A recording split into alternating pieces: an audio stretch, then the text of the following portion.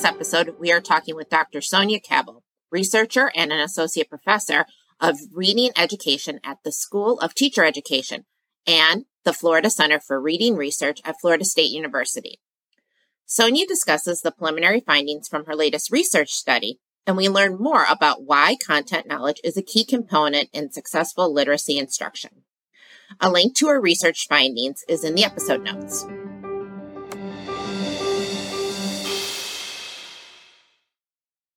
Hello, everyone. Welcome to the latest edition of the Building Knowledge podcast. Today, I have with me Dr. Sonia Cabell. Sonia is an associate professor of reading education at the School of Teacher Education at the Florida Center for Reading Research at Florida State University. Before she received her PhD at the University of Virginia, she also worked as a second grade teacher and a literacy coach, which means she really understands what all of you are going through in your classrooms every day.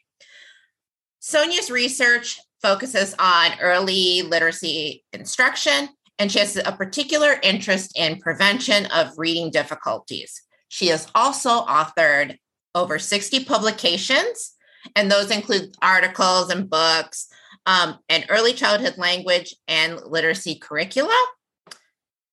She served as the principal investigator or co-principal investigator on federally funded research projects totaling approximately $9 million.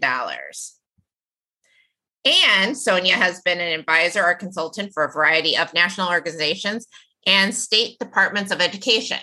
So as you can see, Sonia is a very, very busy person. So Sonia, thank you so much for taking the time to speak with us today. Thank you for having me. I'm so happy to be here. So I'd really love it if you can talk to our listeners a little bit about how you became interested in literacy and knowledge in the ELA space. Yeah, thank you. So I started off in my career studying language development and how language related to reading development and how can we improve young children's language, oral language skills. So I was interested in things like vocabulary development, and I was really looking at it in the preschool space. And I was a part of projects that were intentionally trying to help teachers kind of change the language learning environments of their classrooms. So in some of those early projects that I was a part of, and it was actually during the time I was in graduate school, and my advisor was Dr. Laura Justice. She's at The Ohio State University now. I was studying how can teachers be conversationally responsive partners with young children, and how do we help teachers to do that? And what we found from our research was that teachers could, with training, they were able to do the things to keep conversations, to get them started, get conversations started and keep them going, but they weren't doing the things that were necessarily the things that were designed to help children's language grow, such as, expanding on what children were saying, extending what they're saying.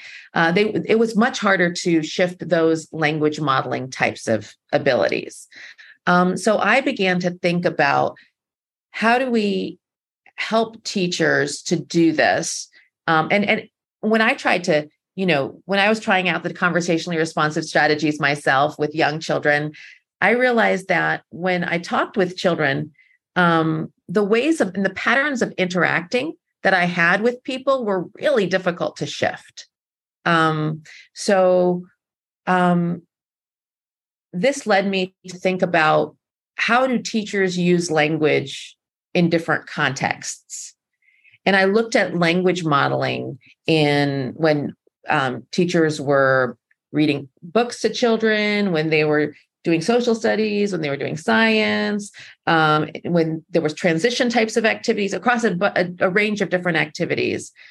And in some of my research, I found that it was actually the science context where teachers were having higher levels of language modeling and enriching the students' language in ways that they weren't doing in the other settings.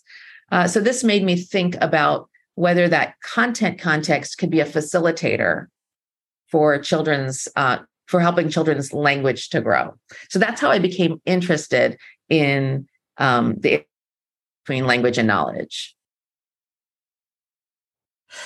So, we at the Core Knowledge Foundation obviously think that language is really important, that, Dr. Hirsch's idea of reading is a two-lock box. So you have your decoding piece, and then you have that knowledge piece or content.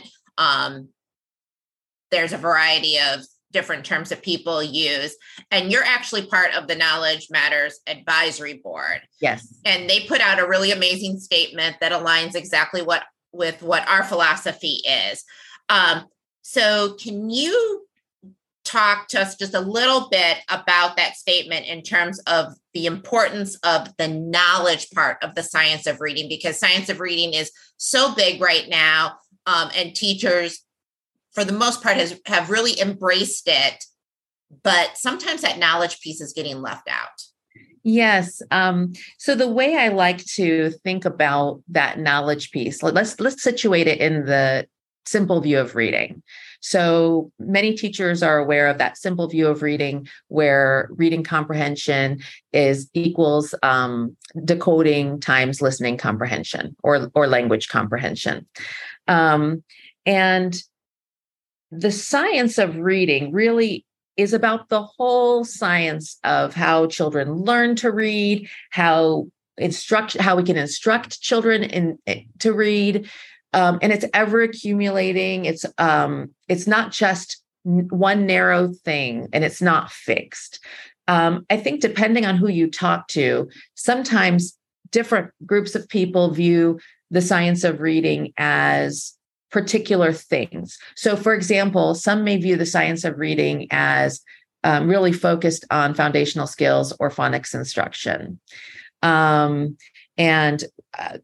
place a larger emphasis there and kind of equate that as the science of reading. And others have a more inclusive view of both, decoding or word recognition, as well as language comprehension. That statement was really helping people to see that knowledge is an important part of building children's reading skills. And I think of it as in terms of the language comprehension bucket. Relationship that knowledge has with vocabulary, for example, is a really important one. So and some people view vocabulary as just the tip of the iceberg of the conceptual knowledge that one has. Because vocabulary is what you can see and assess. But when you think about the ways that you can instruct vocabulary in ways where words are, words that are semantically related to one another are discussed and taught in categories and with ideas that are overlapping in conceptual and coherent text sets. So vocabulary and knowledge kind of, to me, go hand in hand. And I think that with that statement, we're trying to make sure that the science is seen broadly as it should be, but then and also making sure that to emphasize the fact that knowledge plays an important piece in building children's reading skills. I'm so glad you brought up vocabulary, because I think sometimes when teachers see that they're teaching vocabulary words, they think they need to teach that in isolation, because back 30 years ago, you would have like a list of vocabulary words that you had to teach. And, I had shared with you before, I was also a classroom teacher. Okay, we have to teach these vocabulary words, and then you're only teaching the definitions. And then you just move on the next week to the next set of vocabulary words. And there was never any meaning tied to it. There was never any content taught around it. And hopefully now, with people learning more about the science of reading, and as you said, they were thinking of it as just that tip of the iceberg. And I think sometimes they just cut that tip off and they just said, okay, we do this in isolation, and then we don't do anything else, and we just move on. especially in that K-2 world and even pre-K, which leads me to ask, because I really want to ask you this, since you have a lot of interest in this pre-K space also, and we have pre-K teachers who listen to us, that importance of the oral language skills starting in pre-K, building that foundation that is going to lead them to success later on. Can you talk to us a little bit about that importance of that oral language, or the oral language skills? Yes. So from birth, right, children are building important language skills that help them with all areas of life. But when we think about it specifically from a reading perspective, that language that's developing in those daily interactions between adults and children from birth are just critical to their development, and kind of lay a foundation for their literacy development. Now, the language that's used in written language is different than the language that we use when we speak. For example, written language, the language of books, is often more syntactically complex or syntactically different than what we speak. And there's different vocabulary words that are used. So some people refer to the words that are, used in the language of books as more academic vocabulary. Now, if children don't have access really early on to the academic vocabulary or the language of books, that's going to make a real difference for them when they enter school. So, for example, children who are read to, right, and begin to understand the language of books. And while the language of conversation is important, it's the language of the books that's going to help them be literate adults. And so thinking about those important things that start developing through conversations, but also through interactions around text as they're in the preschool years is really important. So that leads me to my next question. People around the foundation like to say they invented the read aloud here, but I think even before the read aloud became in vogue, good teachers were still reading aloud and interacting with students as they were doing read alouds. It was just something natural that strong educators did. My mom was a teacher. She did it, 40 years ago. So what do you see as the importance of read alouds in K-2 and then even in upper grades? Yeah. So when I think about read alouds, you talked about that interactive piece, and that's key. In our work in the preschool and the early grades, when we look at read alouds, we're looking at really the interactive nature of those read alouds and find that the conversations that happen outside of the text itself is important for children's language learning. So we call those extra textual conversations that are beyond the words in the text. So that begins to be important for children's learning starting in the preschool period. So those the read aloud is important in those early years, largely due to in addition to the text, due to the interactions that adults and children are having. As children are in the primary grades, and as they move through the grades, the read alouds need to be able to expose children to language that is more complex than what they're able to read on their own. So making sure that the read aloud, surpasses what is read on their own. I think in core knowledge, I believe it's a couple of grade levels above where they are able to read typically. And so that introduces them to more sophisticated, more complex language structures, as well as vocabulary. Because when they go to be able to try to decode that vocabulary themselves one day, they need to have it in their lexicon. They need to be able to know the word in their oral language in order to decode that word later on. So I think read aloud has an important place throughout the grades. Now, my focus is on the pre-K through second grade space. And I find it is an indispensable part. Those discussions around before, during, and after reading are indispensable to learning.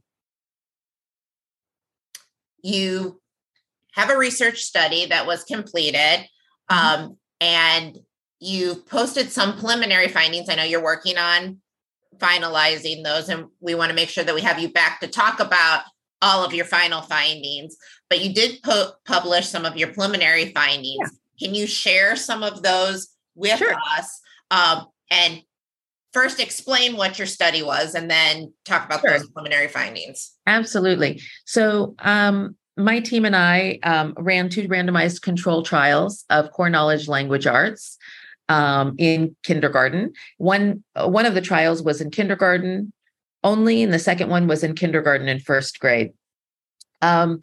We just studied the knowledge strand of the program, and we asked schools to keep whatever phonics instruction in place or foundational skills instruction in place that they had, but replace their language comprehension or their read alouds with the knowledge strand. And, we preliminary, so teachers did this in kindergarten. So when we think about preliminary findings, we're talking about the kindergarten year, and teachers did this from about December to the end of the school year. So it was approximately 1 semester of instruction in the knowledge strand. And we worked with the foundation to provide professional development for teachers, as well as, be able to take, because we weren't able to implement the full curriculum, we chose particular units of the program to implement. And again, this was a study also, I didn't say this was a study funded by the Institute of Education Sciences, the U.S. Department of Education. So it was independent from either the Core Knowledge Foundation or from Amplify. It was completely independent of those 2 entities. So preliminarily, what we found was that the children who were exposed to core knowledge language arts did a better job understanding words that were taught in the curriculum, right? So they learned the words that were taught, right? We expect that finding, right?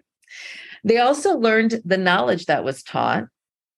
And in the knowledge, we tested plants and Native Americans. Now, 100% of all teachers, regardless of whether they were in the treatment condition or the control condition, said that they taught about plants. But those who had core knowledge language arts performed better in terms of their knowledge about plants. And then the most exciting finding of the study was that there was an effect, small yet significant effect, on children's general expressive vocabulary as measured by standardized tests. So their learning generalized to their vocabulary, which is a finding that only a few studies actually find. And it's really hard to shift indices of general language use as measured by standardized tests. It's easy to shift, the words that they learn, the words you taught them, but it's much harder to shift a general set of words. So the fact that there was a significant finding on the general set of words was really encouraging in terms of, encouraging and surprising to me, because I wouldn't have expected a significant finding on the until more implementation had been completed, because this was a study originally that was supposed to go kindergarten through second grade. We did run into some problems during the COVID timeframe, especially with going up through second grade. But in our second study, we were able to do kindergarten and first grade implementation before COVID hit, and we're analyzing kind of the results of that right now. So stay tuned for more. But so far, what we have seen are very promising findings, and they are in keeping with the larger literature. There's a larger literature on integrated knowledge and literacy approaches that shows that this integration seems to be more powerful for children's vocabulary and comprehension than more siloed approaches to literacy and content instruction. So there seems to be some purchase in integrating. And that's really what I'm interested in. It is really exciting because you had mentioned your study was cut short because of the pandemic. But to be able to see findings just even with 1 year, it would have been great if longitudinally you would have been able to finish this out and see more of what those gains would be. But even that small little piece is really exciting, and it affirms what we're trying to do here at the foundation and that other curriculums are trying to do as well with this integrated approach, and just how important having that knowledge piece is, along with strong foundational skills. I don't want to diminish that in any way. Absolutely. And I want to reiterate that too, that in focusing on language and knowledge, I in no way want to diminish foundational skills and in code related instruction and the necessity of decoding and word recognition in reading. To me, that's a given. And there are some approaches that integrate knowledge along with not only the language pieces, but also the decoding pieces of instruction. So the phonics pieces. And so I want to make sure that the message is not, knowledge only, I think both of those things are extremely critical. We were just happening to study the knowledge strand of CKLA because it was doing something unique in the space. Oh, absolutely. Yeah. No. Yeah. I want to make sure that people understood that although we're focusing on this and we're highlighting this and your work is highlighting this, that I think all good educators understand that phonics piece, again, like to your point, is a given, and that we need that strong foundational skills piece in addition to this knowledge piece, that when you put it together, you're just giving your students the best possible start in that pre-K through 2 space to be strong readers moving forward. Yes, absolutely. Well, thank you so much, Sonia, for taking the time to join us today. And we are going to have you back when you publish all of your findings. Great. So that way people will have even more information that they can take back to their schools, that they can take back to their parents, and also so that they know that what they're doing is really important to building literacy. Thank you for having me. I enjoyed coming on and speaking today. Thanks.